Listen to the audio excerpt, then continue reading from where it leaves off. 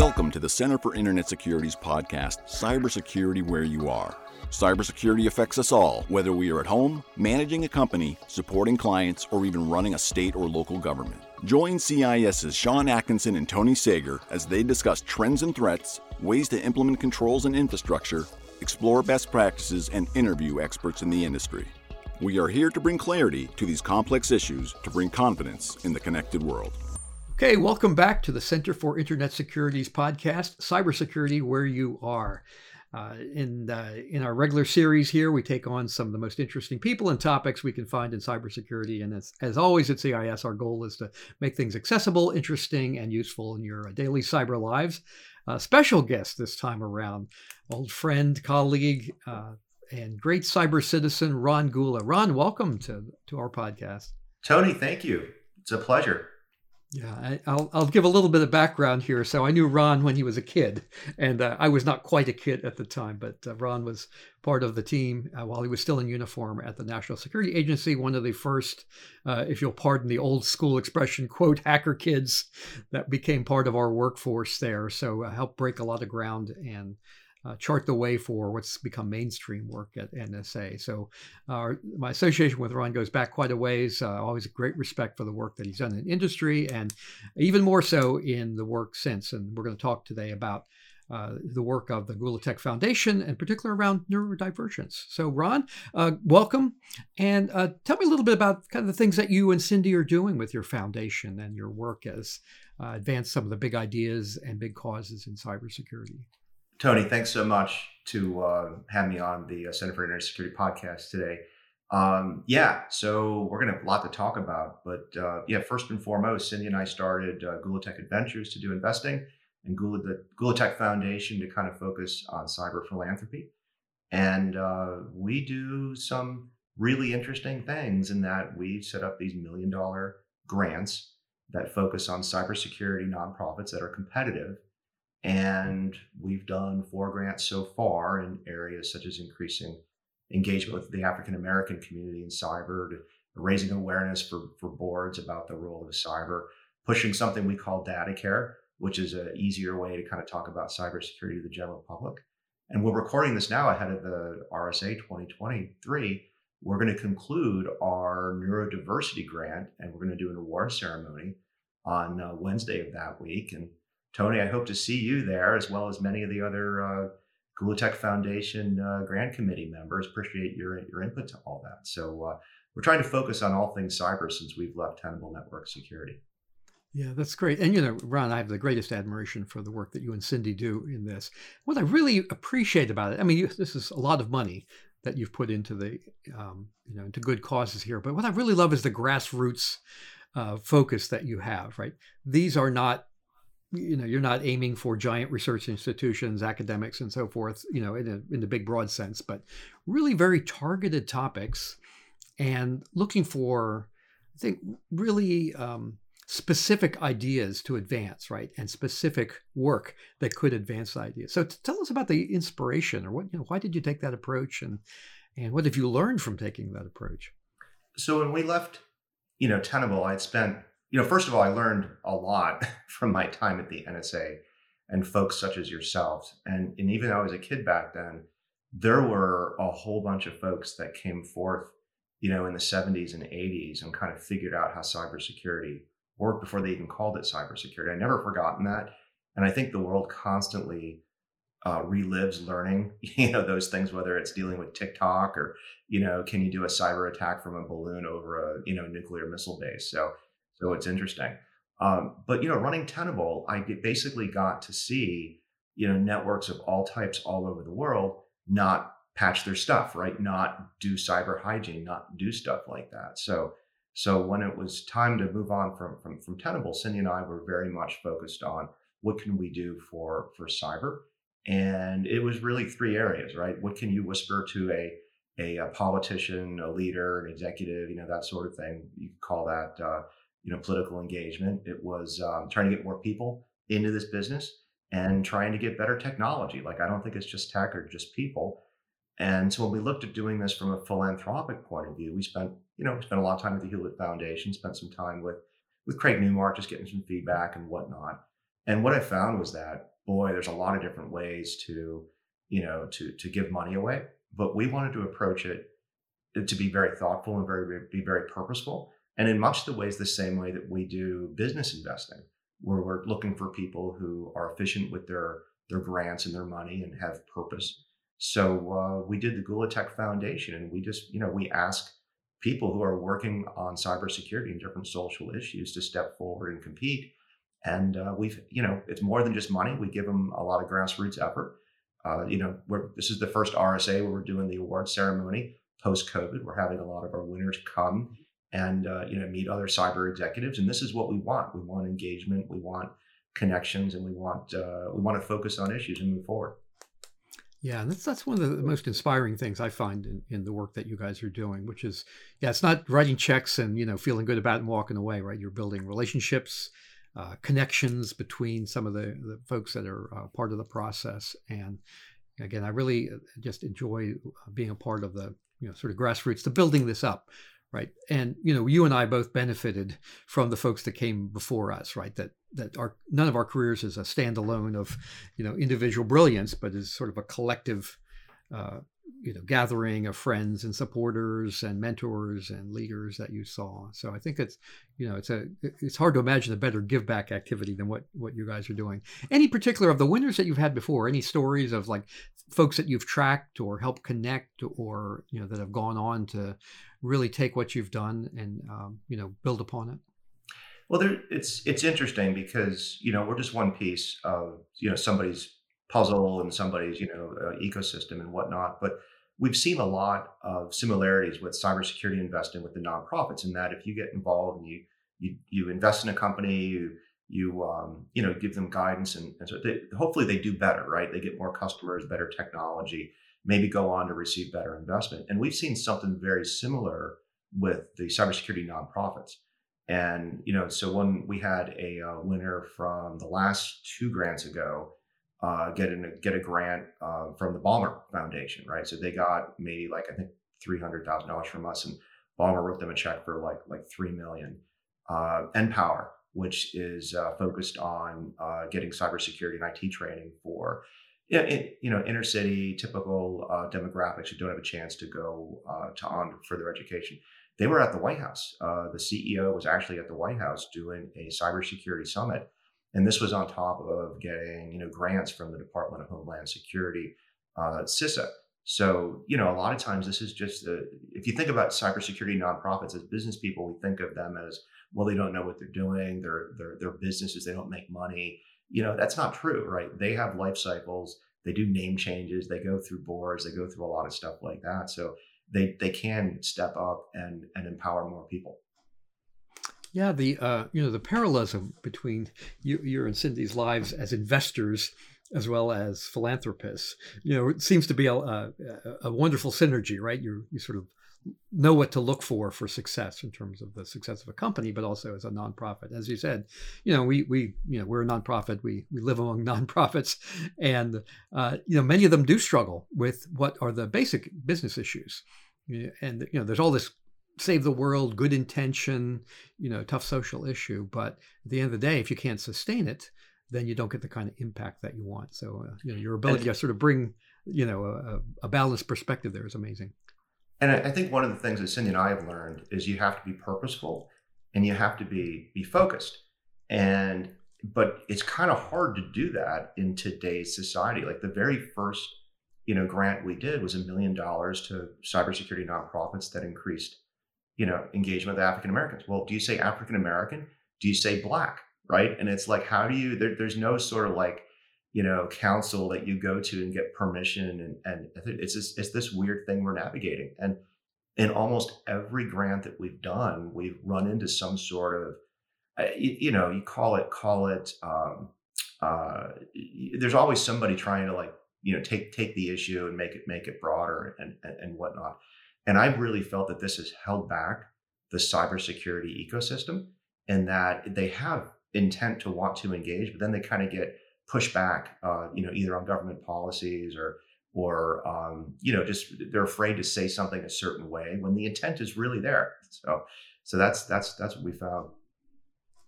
Yeah, that's a great point. So yeah, because I gave you kudos for being very specific, right? You're trying to get specific things done, and the more specific you are, in some sense, you raise a flag or become a target for messages that are floating around in the social ether here. And so I think, but you guys have carried through, right? You've taken good ideas, good intentions, and really turned them into execution. So that's amazing. So tell me about your current program that's out there, and what's going to be announced at RSA, and sort of what were you thinking, and what were the kinds of things that you're looking for in those applications? So the current one we're doing is trying to increase engagement with in cyber, which we consider IT and cybersecurity, with neurodiverse individuals. So that includes ADHD, autism, a host of other kind of abilities. And it's like, if you really get into this, you start getting triggered if you say words like, disabilities and whatnot. So you try to kind of choose your words, because it's all about being inclusive. But, one of the things we found when we started going into this is that, Hollywood, like the same way that they've kind of miscasted hackers, they've also kind of miscast, people with autism. And a lot of people in IT, they kind of imagine Rain Man, and they think that, folks with autism can somehow just, reverse engineer malware, better because they're focused, or be really good. And of course, there's a lot of misconceptions out there and whatnot. So, and the other thing is there's not a lot of numbers. Like when you think about the greater social issues, like trying to increase diversity, number of women, number of, African Americans in cyber, there's no number like, we've got to have like 2% people that are neurodiverse, because we just don't have that kind of stuff. But we need everybody in this fight. So we got a whole bunch of nonprofits. We've announced our finalists at this point. We'll announce the winners at RSA, of course. And it was really interesting. There was a lot of different ones. For example, one I thought was interesting in Maryland was a company called Melwood. And this is a organization that did, they just got started with trees and gardening. And they would teach people with mostly autism. But, a lot of these folks, if you set up to do that, they can do many, different neurodiversity issues. But they eventually had an IT program. And now they've got a great program where they've put hundreds of people through the Cybrary training program, but also in a way that's done with autism, people who have autism, high autism, low autism, whatnot. And they all have programs to put people to work. Like a lot of times when we had people apply to this, they would tell us their completion rates. And it was interesting because they're talking about both the completion rate of people who start the programs and finish them, but then the people who finish them and then get a job or some sort of internship. So we've seen a lot of different things. We typically see broad and narrow focuses. Like some people are proud that they put 10 people with autism to work in IT and cyber. And, we have some of those finalists as well. And there's others like universities who have hundreds of thousands of people that have gone through their course at a higher level of engineering, cybersecurity, and computer science. So it's quite a different grant that we've done, because it is such a broad opportunity to engage this community.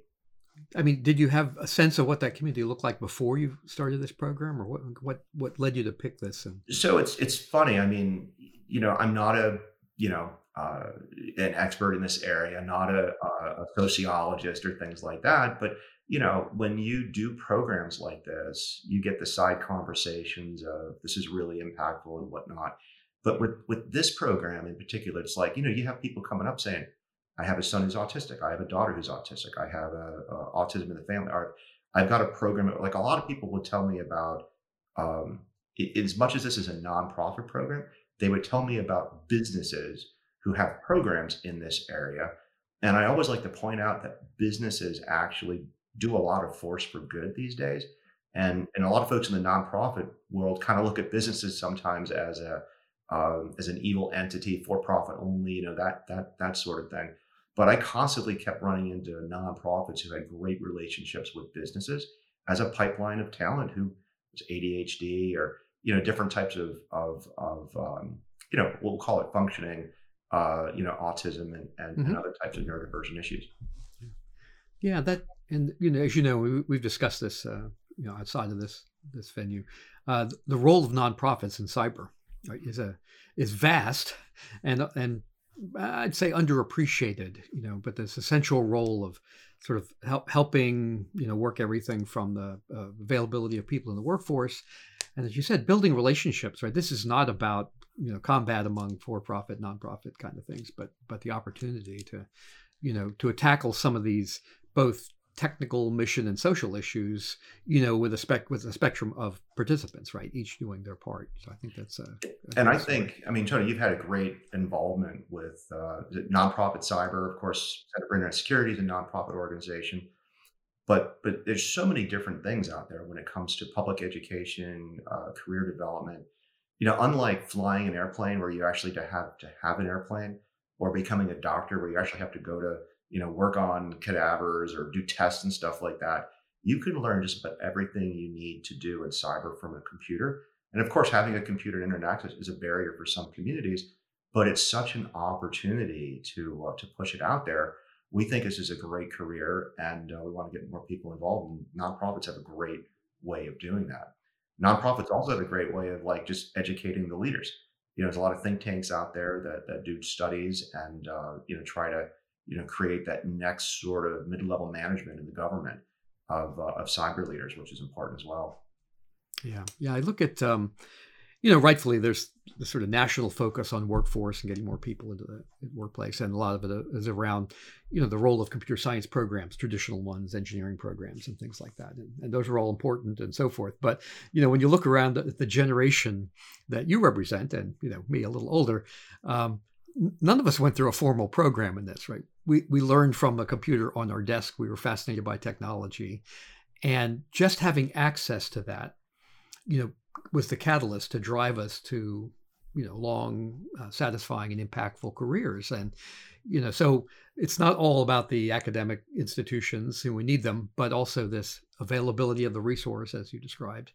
And then just the opportunity, right, to express creativity, to learn on your own. I learned more by repairing computers that were donated to the National Federation of the Blind. That was like my hands-on, assemble PCs from scratch experience. And I didn't think of it as education. I thought I was just helping out a friend who was involved in that kind of stuff. And it turned out to be, learning how things are broken is great training for vulnerability analysis, right? For the kinds of careers that we had. So I think that's another reason I really respect the work that you guys do, because you're looking across that whole range. But you're also describing that you learned a lot from all this too, right? That it's not, again, a passive activity, but it's an active one. You have to learn, where are the sources? What are the issues? What is the language? What are the employment needs? So I really think, that's been a big, I think you would probably call it a growth experience for you and Cindy also. One of the biggest things we learned is still a little disappointing and disheartening, is that cyber people tend to live in a bubble. And when you talk to people outside of cyber, they have no idea what we're talking about. So for example, one of the business things we did, we had a grant to try to bring, cyber expertise to the boardroom. And we were hoping to engage, how many schools have you seen where you can go get your master's in business and, get your board qualified, get your board ready and that sort of thing to understand, risk and compensation committees and stuff like that. Let's go teach those people cyber. We actually had a lot of conversations with schools who were like, well, it's not really a boardroom issue. Really, it's not a boardroom issue, right? It's crazy. So it's we live in a bubble, and that's the biggest thing that I've learned. That's a great point. We're trying to break that bubble. Because people ask me about some of the origins of formalized red teaming, DoD and stuff that we're doing. I said people tend to lose sight. The actual, as I go back to read history, I think the real reason for red teaming in the early days was to create drama. We have to get the generals to care. We have to get the senior decision makers to care. Wow, if people don't have enough data right now to care, what are they paying attention to? But it is a challenge, right? For those of us that live and breathe this kind of stuff. And this broader theme, like, when you talked about, your earlier programs, like speaking to executives and to boards, data care, an alternate language, right? A less techie language, that is about making the issues more accessible to, not to more techies, but to people that make decisions that have tremendous implications, right? That are driven by security, driven by cyber issues. And, that's a wonderful Let's talk about activity. data care. Can we do that? Sure. Oh, absolutely. I will be disappointed if you didn't bring it up, or I'll be amazed if you didn't bring it up. the term cybersecurity is it's a non-starter for a huge number of people. So one, the word security in it. If you are come from a socioeconomic background where the police are not necessarily a good thing when they show up, you're not going to think of going into the security industry. And I've seen this with both recruiting for law enforcement, recruiting for just other types of security and safety businesses. It's not something that appeals to people. So it's interesting. And if you also think about cybersecurity, we constantly talk about it like we're running into the fire, right? We're going to go engage China and Russia on our networks, right? And there's certain people that appeal to that. But there's also, people who they don't want to be an EMT, right? They want to be a nurse. They want to be an X-ray technician. They want to be more of that support, longer term care type of thing. And, we really found when we talked a lot to just large parts of the population, a lot of women, but there's just a certain part of the population who's not going to run into the fire, but they want to be there to make sure the building never burnt down in the first place, right? So anyway, we would tell people that there's so many careers in cyber. You're not logging into a network and fighting China every day, right? You're educating your users, you're doing. So we just found ourselves saying, you're taking care a lot. And then Cindy kind of said, let's just call it data care. And everybody understands how healthcare works. If there's brain surgeons and there's insurance people, it's literally the same thing in cybersecurity. But when you say cybersecurity, people say, I have an antivirus, or it's the people in IT's job and they have no responsibility at all. Data care checks a lot of boxes when you talk about it like that, because, it's just something that a lot of people outside of cyber resonate with. No, you're focused there, right, away from technology to what does it mean, right? Well, the protection of data and the care aspect. Like someone was just reminding me of one of our mutual work colleagues from decades ago. He had this saying, and this firefighter mentality, with all respect to the amazing human beings that fight fires on our behalf, but his slang was firefighters are heroes, sprinkler installers are zeros. We grew up in this culture, right? There was more glory in the fight than in the prevention, than in the care, than in the management of problems before they become problems. And that has been, I think, part of our struggle as an industry, that we like, heroes are, hey, it's great. We need heroes, no question. But, many of the things, as we both know, as you've studied over the years and me too, right? Man, we're fighting a lot of fights that should have been won a long time ago. It's almost embarrassing as a professional. It is embarrassing, that we're still fighting the basic fights of where did my email come from? And is this website safe? And it's, just mundane kind of things. And as an industry, we don't stand up enough for things like, transparent encryption, universal identities, because then you start getting into, oh my God, you're talking about voter registrations and requiring IDs. Like, no, I'd like to make sure that the people who email me and send me letters, I know who they are, and it's funny as a society that we have not progressed into that. And those are sort of like non-starter issues for people in Congress right now. And although it would benefit the country quite a bit. Yeah, there are certainly hot button red flag kinds of things. And yet, it would be unacceptable to walk into, for example, a doctor's office without knowing that they've been professionally certified, tested, et cetera, et cetera. We have a pretty high expectation when it comes to the other risky aspects of our lives, flying on commercial planes, public health, and all that. I mean, I used to say I have better information to choose my auto mechanic than I do a cyber professional. Between industry certifications and then sort of public things like reviews and so forth that are available to me. And well, it's interesting because then TikTok is a very interesting social experiment because so it's a Chinese-owned company. Yep. First, we had Huawei, right? So I think the government was right to ban, a router that could possibly, send data back to a competing nation state. But the average person that's not personal, right? And that's the thing we're trying to do with data care is make it personal. But TikTok, very personal, right? We all have seen the videos. We probably all have somebody in our family who does, TikTok videos and stuff. And then you start saying, ooh, the Chinese government's going to get your voice in your face. And now we look at the deep fakes and we look at what it takes to create fake personas and whatnot. It's actually a real concern for people. It used to be science fiction. Now it's something people talk about on talk shows. Yeah, those are deep issues around the sort of future of how we maintain kind of social trust, right? All these things are so huge. Let's come back to your theme for this grant around the neurodivergence. So in the homework that you guys do, what have you learned in terms of both the field, but also, in terms of what we who are employers or supervisors or so forth should be thinking about differently to address a population that, we've always had people who are different in cybersecurity for a lot of reasons. And maybe at the time we didn't have language for it, and today we do. But, it always felt like before the goal was to help fit them into the system as it exists. And now I think we're a lot more open and thoughtful about these kinds of things, right? How do we adapt the system to take advantage of what people can bring here? Any thoughts about the sort of future of this? Yeah, so we learned a couple things. If people approach this from a pure diversity point of view, it's not really going to work, because if you can look at somebody, you can see that they're African American, right? You can look for somebody generally, see if they're a woman. No. I'm not talking about the, transgender and whatnot, but for the most part, people have those kind of programs. Even transgender, I guess they can do it. It's kind of hard to look at somebody and say they're autistic. They're kind of on the scale, right? Or they might have ADHD. They might be medicated, right?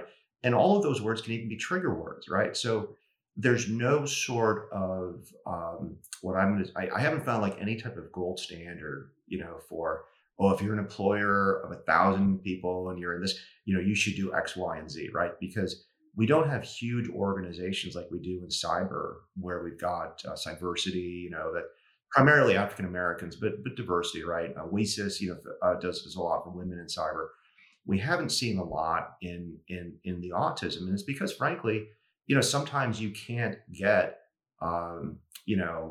consistent pipeline of people. So you don't have people who are like, oh yeah, we've been employing autistic people to do X, Y, and Z for so it's a smaller part of our thing. So what I tell people is like, look, there's nothing that says you have to do this, right? You have to want to do this, and you need to pick your own victory. Like if you have a 100-person SOC team and you decide, hey, we want to have at least 2 or 3 people who we wouldn't normally hire unless we made special exceptions, and purposely invited these people into everything, that's your success. So, and I think that's what we need as a culture to engage these types of organizations. Now, if you're lucky enough to have a relationship with any like the grant finalists for this, they all have different approaches. So, for example, I'm here in Howard County. We have the Howard County Autism Society, and they have approaches more on the IT side. So, if you're looking for coders who are autistic, you're not going to get that from this. So you have to kind of be purposeful in what do you want to achieve? Why do you want to achieve it? Is it part of your culture? And go forth accordingly. Yeah, but I guess the impression you leave me with is that there are local resources likely that an employer could reach out to, build relationships with, and so forth, that might help them with that. But there's a lot of local, but what we've seen is that we don't see a lot in IT. There's a lot of workforce development programs with different types of communities where, it's so hard to be stereotypical and not be accused of that. But a lot of them go into the more menial work jobs, right? Janitorial, cooking, facilities, that type of thing. We're trying to be very purposeful about, can we get engagement in IT, whether it's help desk, building computers, provisioning computers, provisioning phones, anything that like that. And then the same thing in cybersecurity. There's a lot of people out there in our field, and this is where it gets kind of funny. Everybody's like, oh, that guy's on the spectrum, right? That guy's a little too focused, right? That's exactly what we're talking about, right? There's probably people that you're working with who have issues. They might even be on medication to maintain certain things, and we just don't have that conversation. Maybe HR knows about it, but we don't know about it. And we're certainly not, I honestly believe that there's more people who can contribute to the defense of the country with this background. And we have to be more purposeful about engaging them. Yeah, that's fascinating. We both our careers started at NSA, and so there was a high variety of people, right, that were engaged in those. The classic was the NSA mathematician, of course.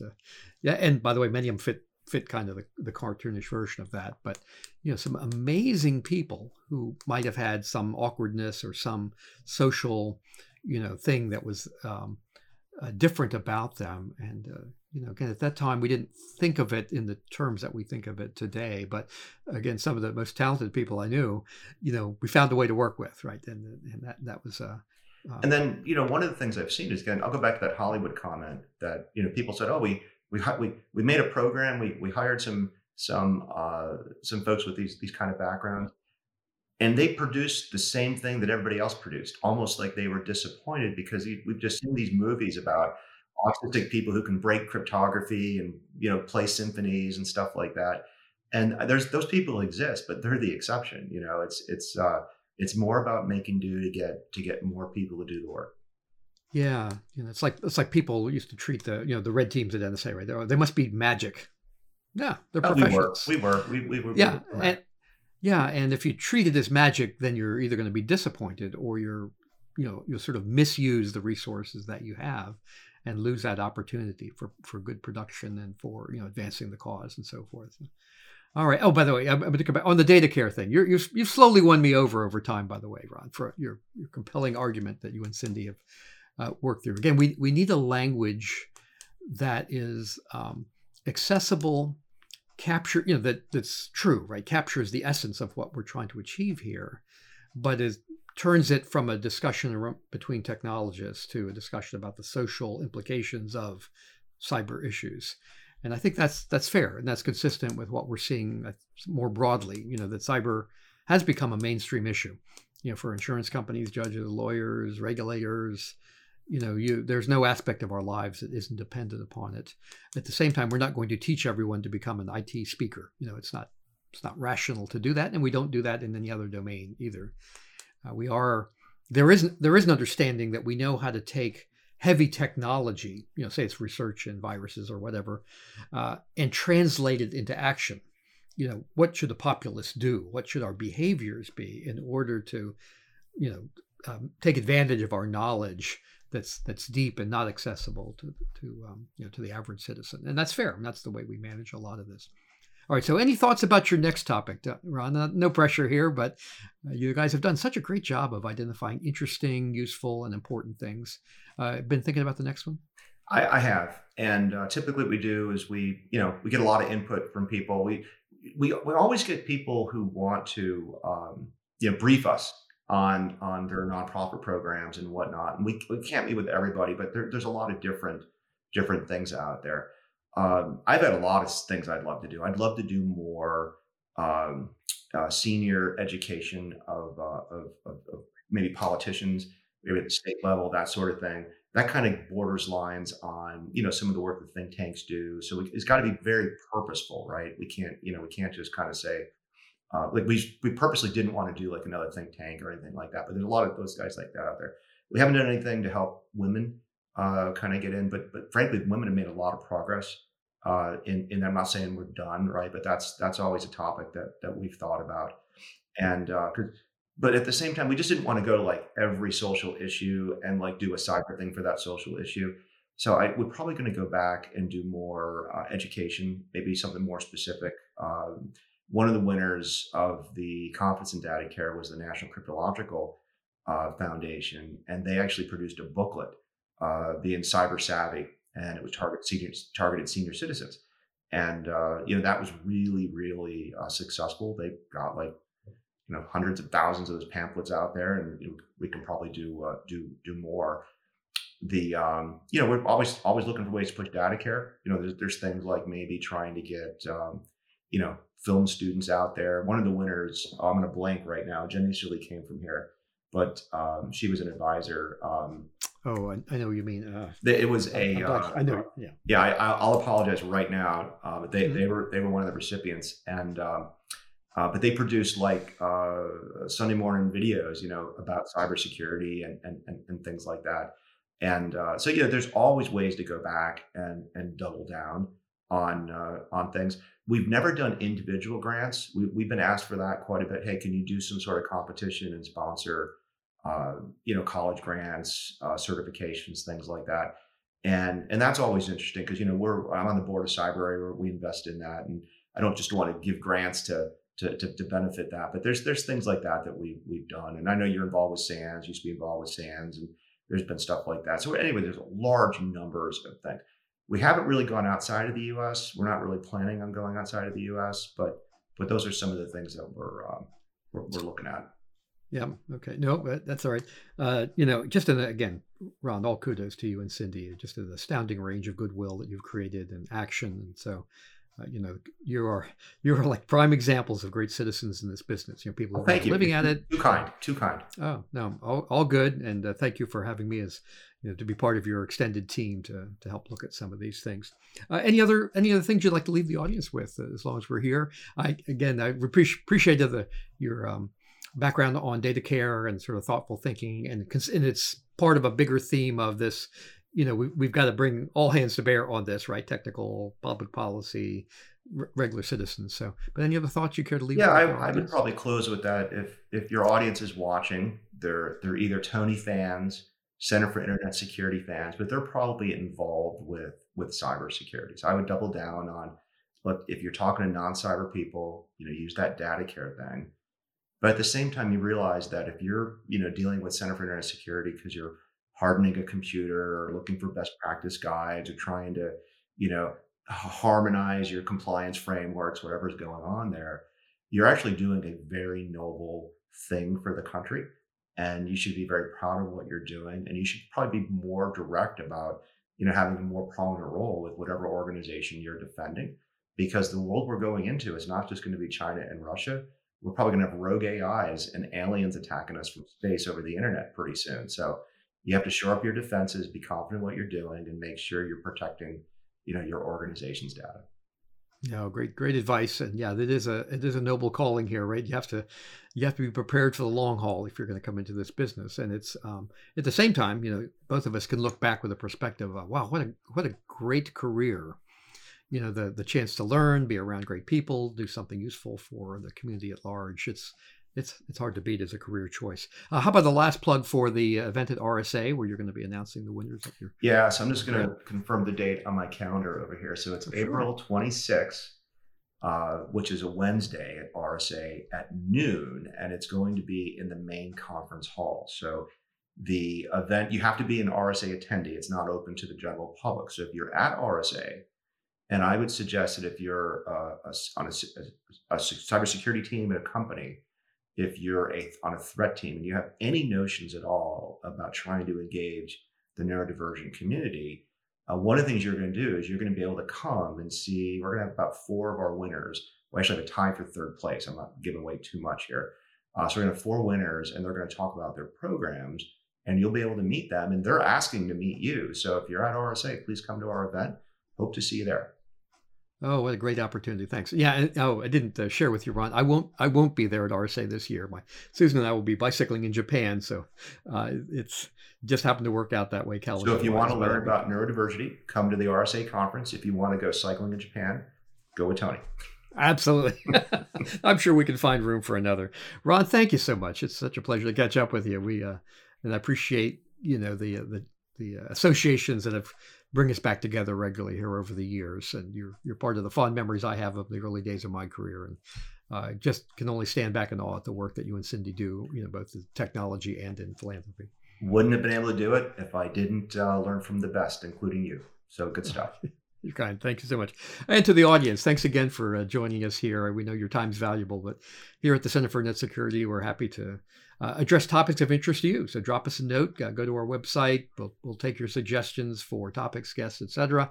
And you can subscribe to us in the usual ways that you find us. And I look forward to speaking to you again at our next episode. So thank you again.